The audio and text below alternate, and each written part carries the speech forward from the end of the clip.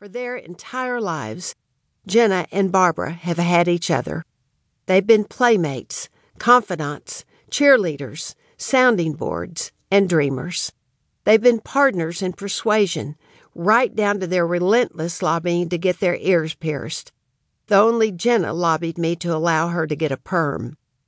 Any night, at any house, could become a slumber party, and often did. When she heard ghostly noises in the White House, Jenna ran to get in bed with Barbara. Barbara was the one who got Jenna ready for her first date with her future husband, Henry. She was the one who was there for the birth of both of Jenna's children. Jenna is the one who pushed Barbara to follow her dreams for better health for all and to start a nonprofit, Global Health Corps. She's the one who believes her sister can do anything. They can finish each other's sentences and each other's dinners. They're teaching Jenna's daughters, Mila and Poppy, the ways of sisterhood, how anything is possible if you do it together. My daughters have kept me grounded. How could I worry about a presidential election campaign when I was worried that Barbara would wear flip-flops to Austin High School's homecoming celebration, where I knew she would be crowned homecoming queen? She wore them anyway. Together, Barbara, Jenna, and I have moved in and out of houses, dorm rooms, and apartments, but never out of one another's lives. As you listen, you will get to know the daughters, sisters, and friends that George and I know. They share some family secrets, some family bloopers, and some inside jokes. They'll tell you about being part of a big family and a small one. They'll share their private memories of heartbreaking events that shaped our nation and what it's like to sit next to Vladimir Putin at dinner. As they've grown and discovered the world, I've grown and discovered with them. We've shared travels, movies, books, and even some occasional advice on how to be a mom. Most of all, this book is a story of sisterhood. The two girls who crammed into a tiny red toy car so they could drive side by side, and for years wore matching outfits, have never outgrown their special closeness. Where they once walked across the hall in a suburban house, they're now only a couple of blocks apart in one of the largest cities in the world.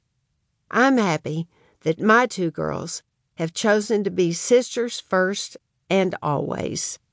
Enjoy. Laura Bush. December 23rd, 1994. Growing up together has been not only one of the best things in my life, but a gift from God. Many children need playmates throughout their lives to be happy. I know I have one playmate I can always count on. This particular friend doesn't live across the world, across town, or even down the street. She lives across the house, and together we've grown up loving each other. Thanks, Barbara, for always being there. Love, Jenna. Sisters first. From the very beginning, before we could walk, before we could talk, Barbara and I were a pair. It wasn't just our matching pajamas and our tiny baby jeans with the same pointy green cactus stitched across each back pocket. It was that we were an unmatched set and ripe for easy comparisons. This one is the brunette, and that's the blonde. She's smaller, she's bigger. She has the bright blue eyes, and hers are smaller and brown. After a few years, the typecasting became a kind of shorthand. You're the loud one, right? You must be a troublemaker. Your sister's quiet. She must be an introvert. Many of these observations were made by complete strangers. The obvious ones are accurate. My sister does have cat-like turquoise eyes, while mine are beadier and brown. But were other stereotypes true, or did we simply absorb them? I wonder if I became louder and more gregarious because so many people thought I was, even though I love quiet time alone. Did Barbara become more guarded and reserved because she heard others say it so often, even though she has her own strong opinions?